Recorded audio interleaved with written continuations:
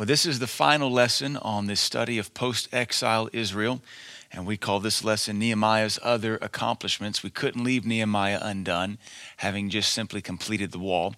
Though that is what Nehemiah is best known for, is the completion of the wall. That was really just the first few chapters of the book of Nehemiah. There's 8 more chapters thereabout after the completion of the wall that covers his other great accomplishments, were just as significant and probably more difficult than just the wall completion. The wall only took 52 days to complete. It had been under construction for many, many decades, and though it had been set back by an edict from Artaxerxes hindering the completion, what was left undone only took 52 days to complete. So what we want to do is pick up and just finish the life of Nehemiah. Our overall title is called Building Revival, and what we want to take away from that is that revival doesn't just happen. You build up to it. It takes construction and prayer. And even when revival does happen, it's not just about people falling in the floor. It's not just about people getting saved. Revival is about building the kingdom of God. That's going to include building facilities, starting Bible schools. That's going to include organizing kids' wings, kids' departments, evangelistic outreaches. Revival, for some reason, we have thought revival is just a bunch of services every night for a week, from 8 till midnight. Let the Holy Spirit have his way. Great, but what happens come Saturday? Do we go back to our life as usual and wait or plan for the next revival, the next summer? But what we see with the move of God is it gains momentum, it builds, and it continues and perpetuates. And it goes up in the ranks of society, and it goes down in the ranks of society, and it goes laterally too. So sometimes we've thought revival is just a bunch of special services, when really, in fact, revival is all about God firing up his people to affect every area of life they touch. And that's why we've been studying this. So let's look at our lesson. Nehemiah will always be known for being the leader that rebuilt Jerusalem's walls in 52 days. However, that is not the end of the story. Under his leadership, many other significant obstacles were overcome. And Nehemiah always encouraged me when I became pastor, because when you study Nehemiah, you realize that all he wanted to do was build a wall. What motivated his heart was when he heard that the walls were broken down and burnt, and that the people of Israel, of Jerusalem, were in despondency and they were distressed. All he wanted to do was leave the cupbearing position under the king for a season and go build the walls. But he never knew everything God had in store for him. And we need to take that as encouragement, that God will provoke you. God's really slick sometimes. He'll put something on your heart, lay something at your feet that you're passionate about. But in order to get there, there's 15,000 other things he wants you to do. And he kind of tricks us, because I'm convinced if he told us everything it would take to get there, we would probably say it's not worth it to us and back off. So he lays this giant thing in our bosom and in our heart that we're passionate about, and we're so passionate about it, we'll just do whatever it takes to get there. And then even once we get there, he still doesn't tell us everything else that's to be done. That's the very thing that happened with Nehemiah. You know, when King David, when he killed Goliath, all he saw was just a big bear with a sword that needed taking out. He never realized where it would take him. And he never realized everything that would be entailed in that. Because David didn't just kill Philistines, David built cities. David destroyed cities. David led a nation into worship. David invented instruments. The Lord just doesn't always show us everything he has in store for us. As Corinthians 2 says, eye hath not seen, nor ear heard, neither has it entered into our heart yet, what God has prepared for us. But we set off on this journey to seek and serve God, and along the way, I really believe, it may not be the best way to put it, may not be the best doctrine, but I think he tricks us into doing some things. And it's just what we have to do if we're going to glorify him. And we always choose to do it because we want to glorify him. That's the story of Nehemiah. He just wanted to build a wall. He was not a military leader, but he had to be a military leader. He was not a reformist, but he had to reform Israel. He was not a governor, but he had to quickly learn how to be one. All he wanted to do was build a wall. I can build a wall. And Artaxerxes looked at him and said, well, if you want to do that, how about you be governor too? Well, if I have to do that to build the wall, okay, whatever. But with that governor position came all these other things that God wanted to use him for. And that's going to be us. There's something we want to do, and God will put you in a position to do it. And while you're there, he says, take care of these other things. And those other things are just as important to God as the one thing that is truly important to you. We'll see that as we look here. Many other significant obstacles had to be overcome. Many of these great accomplishments are still necessary if we are to have a successful move of God's Spirit. So I've got these bulleted as major events, major things he accomplished. And what we need to understand, we'll see it as we move on here, is that there are things halfway through Nehemiah's reign as governor, he went back to Persia. The king called him back. And he was only gone for a few years. We don't know how long, maybe 3 years, maybe 6 years. So a lot of this stuff he implemented after he came back. And we'll see the timeline breakdown there. But one of the things he did here was city security. So we have some verses to look there and read. Now it came to pass when the wall was built, and I had set up the doors, that I gave my brother Hananiah the rule over the palace, charge over Jerusalem. For he was a faithful man and feared God above many, more than most. And I said unto them, let not the gates of Jerusalem be open until the sun be hot. Also appoint residents of Jerusalem as guards, some at their posts and some near their own houses. So one of the things we see he had to do is after he built this wall, he had to establish security. Every good church has to have security, especially when there's hostile enemies at the gate, as was the case with Nehemiah. He was constantly building the wall, having to talk to Sanballat, Geshem, and Tobiah, and basically tell them, I don't have time to come off this wall. Go away. I'm too busy working for God to pay attention to your little distraction. And so we have to keep that in mind. Sometimes the devil will try to distract us off of what we're doing for God, and you've got to know when to chase the enemy and when to just flat out ignore him. Sometimes things in our life the enemy does just to distract us, and we'll spend our whole Christian walk trying to chase it and deal with it. At some point, you recognize things and you just say, you know what, that's just a distraction. I'm just not even paying attention to that anymore. It's pulling me away from my own personal wall building, and I don't have time for it. But after the wall was built, those idiots, Tobiah, Sanballat, and Geshem, they're still on the outside, so we can't neglect security. So Nehemiah institutes security. And he puts his brother, not because of nepotism, that's just the promotion of family members. He puts his brother because he was faithful more than most. And he also gives specific orders. The doors aren't to be open until it's really hot. So you can't have folks sneaking in the cool of the day or the cool of night or at dusk. The gate's only open when it's hot, and only those that really mean business are going to come in. Completing the wall of Jerusalem was just the beginning of Nehemiah's assignment from God. Now, in Nehemiah's eyes, that's all he thought he was going to need to do. That's all he saw was build the wall. But that was just the beginning, because that took 52 days, and then everything else takes place. Every body of believers must establish some form of security in order to protect the people from interruption and crime. Every church has to have this, unfortunately. Every home has to have this. Nehemiah chose his brother to head this task, not because of kinship, but because of faithfulness and holiness. He involved the whole assembly in its own security, and I like that. He also appointed residents of Jerusalem as guards, some at their posts and some near their own homes. When you involve the people, it means more to them. And God always does that. He gets the body involved in its own protection. He gets the body involved in its own well-being.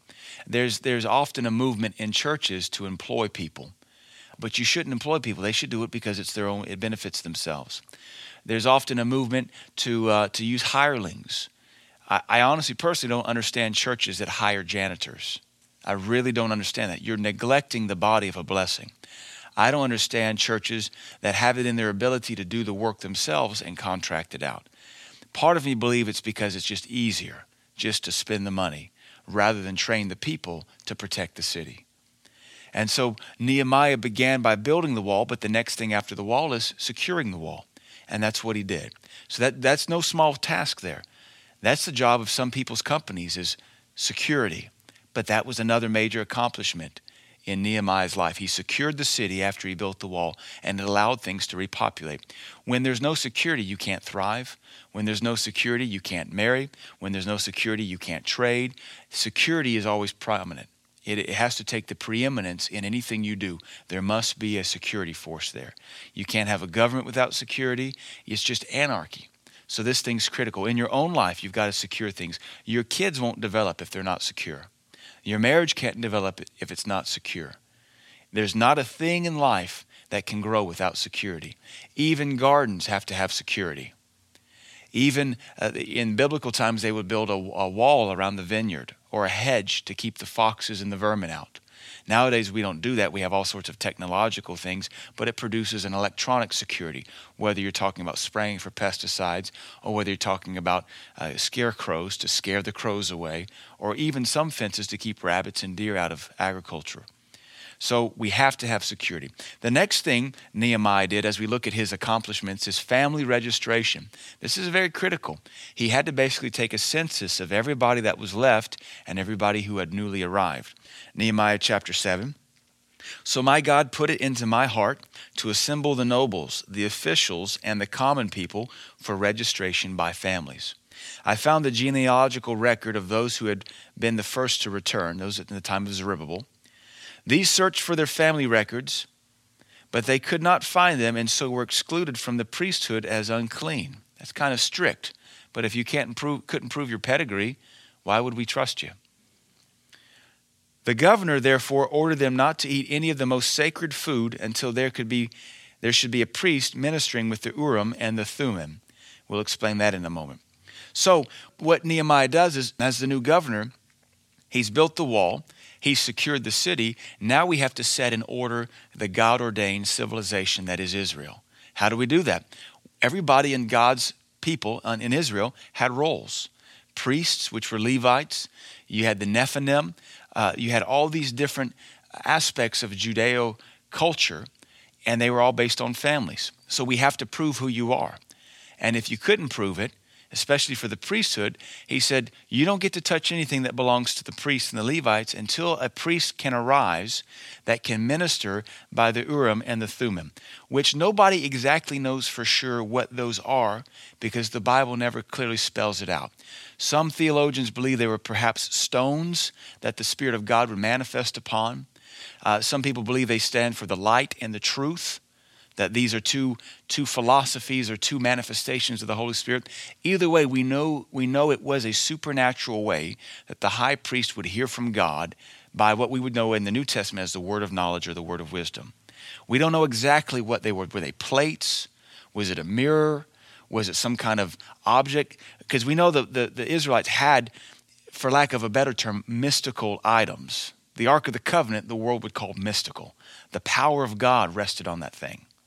Aaron's rod would be considered a mystical object because it budded and proved he was the high priest.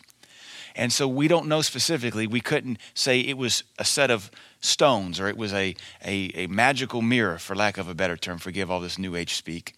But it was, one translation is the light and the truth, the Urim and the Thummim. But what it was basically, we would know it in the New Testament as the manifestation of the Holy Spirit revealing things that could not otherwise be revealed. That's why he said, if you claim to be a Levite, fine. But until I can prove it by a real high priest who operates by the light and the truth, you sit over here and you don't get to touch anything that truly belongs to the Levite till I can prove it. Basically, he says, I'd rather be safe than sorry. Sorry has put us in slavery for 70 years. We're going to be safe and to keep our lineage here in Jerusalem. So God's purpose in this registry was to confirm who was and was not qualified to partake of this post-exile revival. Some inhabitants merely claimed that they were of priestly stock, but when it could not be proven, they were disqualified. This was not an absolute disqualification. Nehemiah gave room for mercy should a priest arise who could minister by the Urim and the Thummim, presumably to prove their pedigree. In the New Testament church, we must also take inventory of God's people and make a distinction between people and even leaders who merely claim to be qualified and those whose fruit speaks for itself. So even in the New Testament, we see the same thing. We take, in a sense, a spiritual genealogical record, a spiritual registration. Folks come in, and this happens to me all the time as a pastor. New folks will come in and say, I'm called to this or I'm called to do that. Well, we'll just wait and see.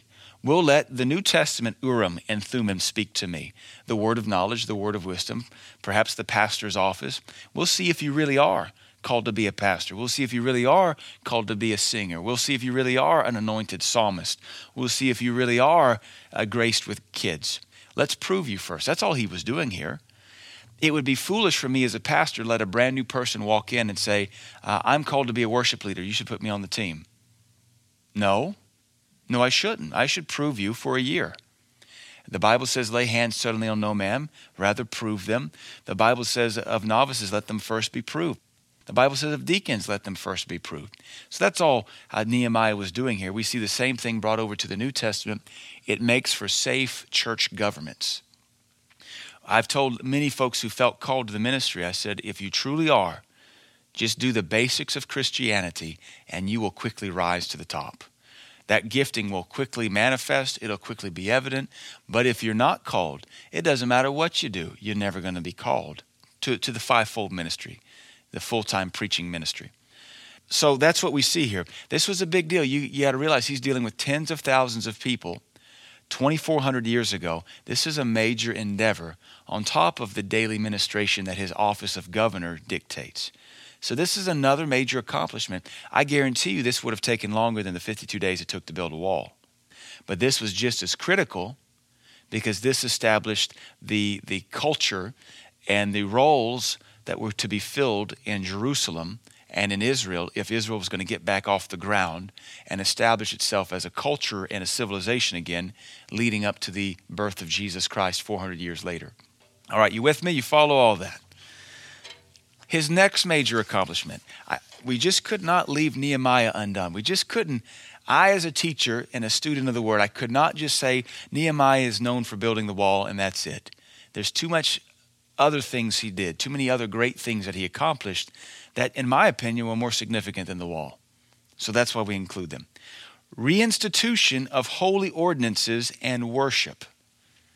So he leaves Persia to build the wall. So now he's not only has he built the wall, now he's got to enforce, he's got to develop a security team.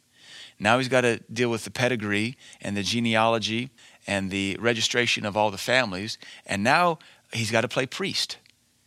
He has to see to it that Israel, now that we have a fortified city, now that we have our cultural mores and our cultural positions being filled, now we've got to get back to worshiping God as quickly as possible. As governor of Judea, Nehemiah continued to honor God long after the wall was completed. He also worked to restore the Jews' faith and their walk with Jehovah. So I've got several bullet points here. He promoted Ezra's ministry and the reading of the law. So though Ezra read the law in Nehemiah 8, thank God he had a holy governor that said, you're the high priest, actually technically the scribe, but the high priest, you do it.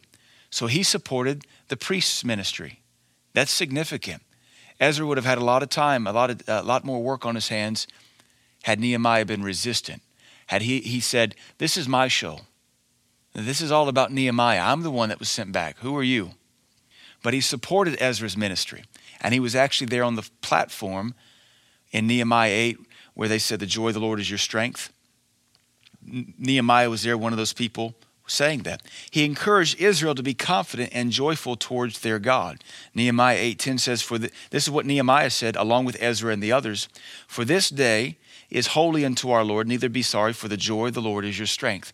Nehemiah said that during a mass, we would almost call it crusade service in front of the temple with all of Israel or all the remnants gathered. And they were all upset because they had just listened to Ezra read the law. Took half a day. And they wept because they realized how sinful and how dirty they had truly been. They were truly broken. That's revival. When the word is read, not preached, just read, and the Holy Spirit is able to convict Jews of sin. And because of that brokenness, Ezra and Nehemiah had to stand up and say, do not be sorry. This is a holy day, for the joy of the Lord is your strength. He promoted the Feast of Tabernacles, which was the Jewish feast celebrating God's provision for Israel in the wilderness. The post-exilic celebration of the Feast of Tabernacles was the greatest Israel had ever celebrated. That's what the Bible says. They've been celebrating that. It was to remind them every year of how God provided for them for 40 years in the wilderness. They dwelt in tabernacles for 40 years. So once they became a nation, God instituted a celebration called the Feast of Tabernacles, where for a week they would live in the backyard in these little tabernacles made out of tree branches. And that was to remind them of what God did for 40 years in the wilderness. Well, Nehemiah comes along and reinstitutes that because basically they get to be a civilization again, not just slaves in Persia. But the Bible tells us that when Nehemiah did it, it was the greatest celebration of this feast Israel had ever recognized. And rightfully so. They'd been slaves for 70 years. Actually, at this point, closer to maybe, I think, 150 years. He led Israel in national worship, prayer, fasting, and repentance. Pretty awesome to have a governor that will lead a nation in worship, prayer, fasting, and repentance. He led Israel in renewing their covenant with Jehovah God. Think about what would that say if the President of the United States would stand up and in his State of the Union address, rather than blow smoke up everybody's tailpipe about how great the nation is doing, he would say, like the President of Uganda did, repent for the sins of the nation. And repent on national television for us leaving our God. And declare, even for those who would hate him for it, this is a Christian nation. And those that call yourself Christian, you should act like it. What would that do? That's exactly what Nehemiah did. And it brought the blessing of God upon that nation. Nehemiah 10:29 says, they clave to their brethren, their nobles, and entered into a curse and into an oath to walk in God's law, which was given Moses the servant of God, and to observe and do all the commandments of the Lord our Lord, and his judgments and his statutes. With that, they entered into a curse and oath. They basically said, we vow and we commit that we will do the word of God, and if not, may a curse come upon us. That's what that verbiage is saying. To enter into a curse, they're basically saying, we're so serious and so dedicated to serving God according to the law of Moses. If we don't, may a curse come upon us. That's how serious they were. That's what it means in the Bible to curse. It doesn't mean using dirty language like we do in America. It means to invoke a curse upon you if you don't keep your word. He led Israel away from intermarrying and syncretism. If you remember, syncretism is the attempted synchronization of the holy with the profane, the godly with the wicked. It's what Corinthians says, how can light have any fellowship with darkness, and how can Christ have any fellowship with Belial? Syncretism is that attempted synchronization of everything Paul says is impossible. Nehemiah the governor led Israel away from all of that. He basically said, you've married a bunch of heathen, get rid of them. And actually, in a sense, instituted divorce and said, put away these kids, put away these mixed marriages, as they're not of God. He renewed ordinances that provided for the priesthood, the house of God, and the ministry. He also reinstituted the tithe. This is all the work of Nehemiah. All of this was neglected under apparently Zerubbabel. All this was apparently neglected in everybody previous to him. He came back and instituted all of this. And this was a man he was a little cupbearer. He worked in the cook's kitchen for the king. This is what God can do with you if you'll say, Lord, whatever you need to be done, I will do it. You just tell me. And in that regard, you never know where it will lead you. He went from being the guy that brought the food to the king, tasting it to make sure it didn't kill him first, to perhaps preparing the food, working in the kitchen, to now he's governor, being used by Jehovah. He is God's man for this hour. He is who Jehovah God is dealing with on behalf of his people. All because he said, here am I, Lord, send me. He did all of this that the people of God would be able to say, we will not forsake the house of our God. He reinstituted all these holy ordinances in this worship so the people would be able to have the testimony and declare in their heart, we will not forsake the house of our God. Good leadership will lead the people into never forsaking the house of God. Good holy leadership will teach and train God's people to never forsake the house of God. And that's what the people said there in Nehemiah 10:39. We will not forsake the house of God. Not at all. We will tithe to support it. We will give of our goods so the priests can be fed. We will worship there. We will not neglect it. That is quite a contrast to today's modern church movement, which is teaching us we don't have to go to church much. Tithing is optional. That is someone who Nehemiah would probably run off. And yet those folks are able to grow large churches today because they've reduced the standard. Nehemiah just keeps raising the standard. He keeps tightening the vice of God's word on the stubborn people. And they're submitting to it. Repopulation of Jerusalem. The population of Jerusalem was very sparse at this time, Nehemiah 7:4. Therefore, there was a movement to repopulate the holy city. Can you just stop and imagine all the problems Nehemiah's got to deal with? He had it so much easier in the king's palace.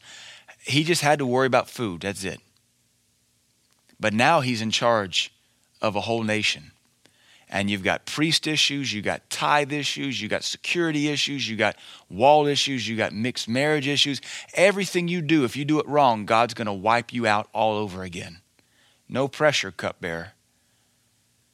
And so now on top of that, it's sparsely populated. He's got to get people in the city. How do you manage a city when there's nobody to manage it? It's like if all of a sudden the population of Cookeville was cut by 50%, nobody would be available to fully run the stores. Nobody would be able to fully replace light bulbs in city streets. Nobody would be necessarily available to make sure the wastewater treatment plant was running. What happens if somebody hits a fire hydrant? These things go into neglect. So you have to repopulate a city so the city can maintain itself. That's why this is so critical. Some people moved to the city willingly and were blessed. Others had to be compelled through a lottery system. They drew names. And every 10th person was told, abandon your farm, you're moving to the city. Nehemiah did that. And I don't think he felt like he was being too controlling. And they never accused him of being a cult leader or controlling. He said, look, if we're going to exist, move your tail into the city. Yes, sir, we don't want to go back into slavery. Yeah, you don't. Get back in town. That's how it was. Reconsecration of population. Here's where we see a time change. In the 32nd year of Artaxerxes, Nehemiah had returned into Babylon. So he did all this in about 12 years. Then Artaxerxes, his king, because remember, Artaxerxes is the king over the Persian Empire. Judea is one district of his empire. Nehemiah is the governor over that district under the king.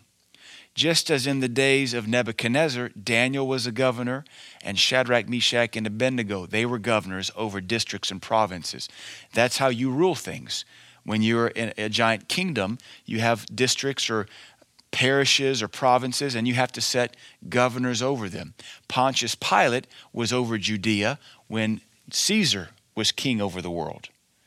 And so Pontius Pilate, that's why he was the one that tried Jesus Christ. That was in his domain. Here, Judea is under the domain of Nehemiah, who reports to Artaxerxes. So apparently in the 32nd year of Artaxerxes' reign, he calls for Nehemiah to come back to Babylon. So he does. Nehemiah governed for 12 years before being called back to Babylon. At some point, he requested permission to return to Judea and set things in order again. So they got out of order. The strong voice of leadership left, and things began to decay quickly. The last accomplishment the book of Nehemiah records is the removal of the mixed multitude from among the Jews. This was in obedience to Nehemiah 13:1 and 2. So when Nehemiah comes back, the first thing he notices is he's been gone long enough for everybody to start to intermarry the offspring or the folks around them. The influence of Sanballat, Geshem, and Tobiah. Nehemiah leaves, and those guys, the Samaritans, the Midians, the Gittites, the Arabians, they begin to work on the Jewish men again and give them their daughters. It's the first thing he observes when he comes back. What is going on here? Apparently he was gone long enough for the mixed multitude to have children who were old enough to speak, because he goes on to say these children could not speak the language of the Jews, but they spoke Arabian and Samaritan and Egyptian. So he might have been gone 5, 6, 7, 8 years. We don't know. He doesn't tell us. So the first thing he does is he comes back and he removes the mixed multitude. Nehemiah 13:1 and 2 says, the Ammonite and the Moabite should not come into the congregation of God forever, because they met not the children of Israel with bread and with water, but hired Balaam against them, that he should curse them. Howbeit our God turned the curse into a blessing. And that's quoting Deuteronomy 23, verse 6 also says, thou shalt not seek their peace nor their prosperity all thy days forever. So the Moabites, the Ammonites, the Egyptians were also part of it. But those two, the Ammonites and the Moabites, the Jews were strictly forbidden to have anything to do with forever. And when he comes back into Jerusalem, these are the very folks the Jews are intermarrying with. For any man, any weaker man than Nehemiah, this would have been an intimidating effort for numerous political reasons. All right, this last major thing he does is totally reconsecrate the population all over again. And you've got to know when he walks in, he's dealing with his councilmen or whatever he called them, his nobles, his princes, and he's got political ramifications the second he sits down. He was not a weak man though, but here's the thing he was facing. Eliashib, the high priest, this is Nehemiah's high priest. This is the man who stands in the presence of God for Israel. This man, this is the biggest preacher in the land. He was allies with Tobiah the Ammonite. All right, who are our three bad guys in Nehemiah's day? Sanballat, Tobiah, Geshem. When Nehemiah comes back, Eliashib, his high priest, is best friends with Tobiah. We have problems. How in the world did Eliashib, who helped build the temple wall, or the wall of Jerusalem, how did Nehemiah walk away and all of a sudden he thinks it's okay to be friends with Tobiah? This is that spirit of syncretism at work. When the strong voice of leadership leaves your life, you'll find out what you're really made out of. Are you strong enough to always call Tobiah an enemy? Or do you always have to have a greater than you reminding you, Tobiah is your enemy. Tobiah is dirty. Tobiah is your enemy. Apparently, Eliashib was a weak man, and he became good friends with the Ammonite, who he as a high priest would have known was strictly forbidden. So Eliashib, this religious leader, helped lead the building of the wall. This religious leader was secretly a close friend with one of Nehemiah's most severe enemies. When Nehemiah returned to Persia for a few years, this religious leader allowed Tobiah to live in the temple of God, in a storeroom where the holy things of God were stored. That's like I go to Africa for a year, and Gary the elder, and Chad the elder, and Cephas the elder let a bunch of heathens start living in my office or in our Sunday school room. Muslims, they let Muslims start living in the local church. That's the equivalent of what this high priest did. He should have known way better. Nehemiah threw Tobiah and his belongings out, purified the room, and moved all of God's belongings back into it. Can you imagine? He says he had to move God's belongings back into it, which means Eliashib and Tobiah, they had to take, this is the storeroom where all the high priest's articles were kept and their food. They get rid of all of that, move it someplace else so a heathen can live in there. And Nehemiah comes to church and says, what is this? And throws the man out, and all of his junk. Has to have the priests reconsecrate the room because a filthy pig has lived in it, and then move all of God's belongings back into it. Think about this. But now at the same time, because the overall theme of this whole study has been syncretism and the attempted reconciliation of holy things with unholy things, we're seeing this in churches. We're seeing churches throw God out and bring Ammonite worship in, and throw the holy things of God out and bring secular things in, and make room for them in the house of God. That's what was going on here. That's what's going on in the church today. We throw the word of God out of our services and we bring in motivational speaking. We throw holy worship out and we bring in hippie stuff. That's exactly what Eliashib did, the high priest, when he brought Tobiah in. Imagine removing God's possessions to allow a sworn enemy of Jehovah to live in his house. What you're saying is we don't want God living in the house. We're renting out space now to heathen. And that's what many modern churches are doing. We don't want God dwelling in this house. We want to make room for the heathen. Second reason this was a very difficult decision. The officials and rulers had neglected the Levites in their due portions, forcing the Levites and the singers to depart from their ministry duties and return to farming. So Nehemiah goes back to, I won't keep saying Baghdad because that is Babylon. He goes back to Babylon for a few years. When he comes back, he finds out that his political leaders had begun to move money away from the ministry and do their thing with it, so that the priests and the singers were going hungry. They had no choice but to quit ministry to go back to farming. Nehemiah had to rebuke the rulers for their negligence. Nehemiah reinstituted the tithe again. Nehemiah placed trusted men over the treasury, dividing the responsibility among the priests, the scribes, and the Levites. This man, he has job security because he's working with God's people. As long as you work for God's people, you serve God's people, there will always be job security because God always wants his people better, and God's people always seem to not want things better.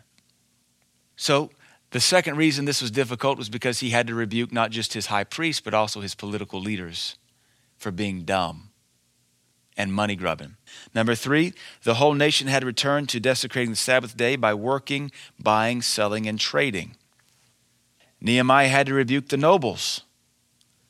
The first thing was the officials and the rulers. That's the politicians. The nobles are those of kingly descent, the princes. You have different types of political or governmental leaders in Israel's culture. You have those that would be like governors or prime ministers or county clerk. That's the first group of people. Here you have what are called the nobles, those that are of the tribe of Judah, the princes, those of lineage. They would be called the princes of Israel. He rebuked this group of leaders for their blatant disrespect for God's law. All right, let's review again. The high priest has kicked God out to let the heathen live. The political officials have stolen the tithe to finance their city projects. And now the nobles are letting work and trade, because they have all the money, take place on the Sabbath day. Everybody has just absolutely forgotten their God. And this man's only been gone less than perhaps 10 years. Nehemiah ordered the city gates to be shut for the Sabbath, terminating all outside business. He placed his trusted men at the gates as guards. Nehemiah confronted the merchants who slept outside the city and threatened to have them arrested. Nehemiah commanded the priests to purify themselves and do their job in this matter. The priests were actually to be the guards of the door. But because they'd been neglected by the nobles or by the officials, they had to go back to farming. So he's got to get on to everybody. Once again, we see this spirit of syncretism come in and get everything out of sync. Nothing is working as it should. Everything's 1 degree off. And therefore, everything's in a bind. And when everything's in a bind, you're this close to having God absolutely just walk away from you, which is why Nehemiah was so terrified here. Everything they're doing is exactly why they went into slavery, with the exception of Baal worship. But other than that, everything they're doing is exactly why they went into slavery the first time. Number 4, many of the Jews had returned to intermarrying Ashdodites, Ammonites, and Moabites. This was syncretism creeping in all over again. The children could not speak Hebrew, but were so indoctrinated by their heathen parent, they actually spoke the foreign languages, though they lived in Jerusalem. This infuriated Nehemiah, that his folks, his people, are already remarrying those from Ashdod. That's the Philistines. The Moabites, the Ammonites, those are the sworn enemies. And not only are they intermarrying, but their kids aren't even being brought up in the ways of Israel. The kids are speaking the pagan languages, which is really like a lot of modern church kids. They cuss, they gossip, they slander, they know their game system better than they do their Bible, because many Christians have intermarried their life with the world, and their kids are more like the world than they are the church. That's syncretism. It's eating the church up alive. And it's going to take strong reformers with strong voices who just don't care and stand on the wall with the sword and say, you go ahead and try to stop my project. We will drop a brick on your head and we will cut you to pieces. But you have no right, no portion, no inheritance in Jerusalem, not now, not ever. If we're not careful, and we are watching this work in a lot of churches to their own destruction, if we don't fight it in our own personal lives, we'll bring it into our church, and I'll have to deal with it from my pulpit like Ezra and Nehemiah did. Nehemiah rebuked all of the guilty citizens, invoking a curse upon them. Where's the fluffy love? Nehemiah said, you put your wife away or I curse you in the name of the Lord. So you have one of two options. Either obey God and be blessed, or disobey my command as the man of God and be cursed. He pulled out their hair, the Bible says. I don't know if he got them in giant headlocks and just grabbed clumps at a time next, but the Bible says he pulled out their hair. How long did that take? Did he have people helping him? And did they submit to that? Did they put up a fight? The Bible just says something simple, and he pulled out their hair. And you have to let your mind wonder, what did that look like and what did that entail? Did they have a hair pulling out service? Did he get the police to help?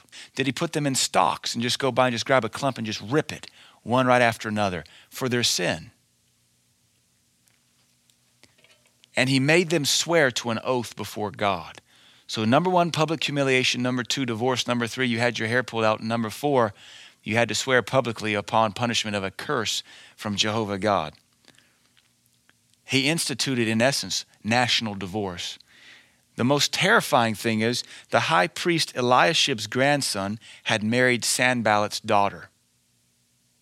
Sanballat, the number one enemy of all of the book of Nehemiah, his daughter marries the high priest's offspring. Talk about a failed preacher. That guy, that Eliashib, he must not have ever had a heart for what he was doing for God. If his son was so goofed up, he was able to magnify it into his grandson, and the grandson sees nothing wrong with marrying the enemy's daughter. The Bible says simply Nehemiah drove him away. We have no idea what that looked like. Did he literally get on a horse and chariot and drive after him? Did he run him out of town, or did he just threaten him? You come back in this city, I'll cut your head off. Put him out. You want the world so bad, get out of the church. We probably should start preaching that in churches more. If you want the world, leave, because you're not welcome here. But this is the day of desperation Nehemiah was living in. And no doubt it's the day we live in too. Nehemiah declared, they have defiled the priesthood and the covenant of the priesthood and of the Levites. Notice that bold declaration. He's indicted the executive branch of his government. He has now indicted the priesthood, the ministry of reconciliation, the holiness. Everybody in his government, everybody in his city is perverse. Nehemiah cleansed the priesthood and the people from all strangers. He invoked a national divorce and said, put away your wives and your kids. It's the only way to save Israel. But if they'd have just stayed away from it all to begin with, it wouldn't have been a problem. That's a lot to do, and to not be intimidated. This from a lowly cupbearer who all he wanted to do was build a wall he'd never seen, a city he'd never been to, because more than likely he would have had to have been born in captivity as many years past the original exile return as this was. That's a lot to undertake when all you want to do is build a wall. But notice how the grace of God came upon him, and he was able to go from being a lowly cupbearer to rebuking the nobles of Israel and the high priest of Israel and the governors of Israel, and issuing a national edict that says, put away your wives or I'm cursing you with a curse. This concludes the biblical account of Nehemiah. Not a bad testimony for the man who began as a fearful cupbearer, a man terrified of the king. But in the end, he was calling the shots. To me, it's a wonderful testimony of what God can do and wants to do with any one of us if we'll just say, here, my Lord. He probably thought the wall was no big deal. It's just a wall. I'll build it and come back. And maybe there's something you see in the kingdom of God that needs building, and you think, no big deal. I'll just go build that and come back. But if you'll get to building it, if you ask the Lord permission to build it, there's no telling where the Lord will take you in that. It may be you see something like, you see something in the kids department being neglected. You want to go build that. And that might lead to you being over the kids department. That might lead you to a national kids ministry. That might lead you to speaking at the White House on kids issues because of what God did through you through the kids ministry. All because you saw that we were neglecting the poor children in our community.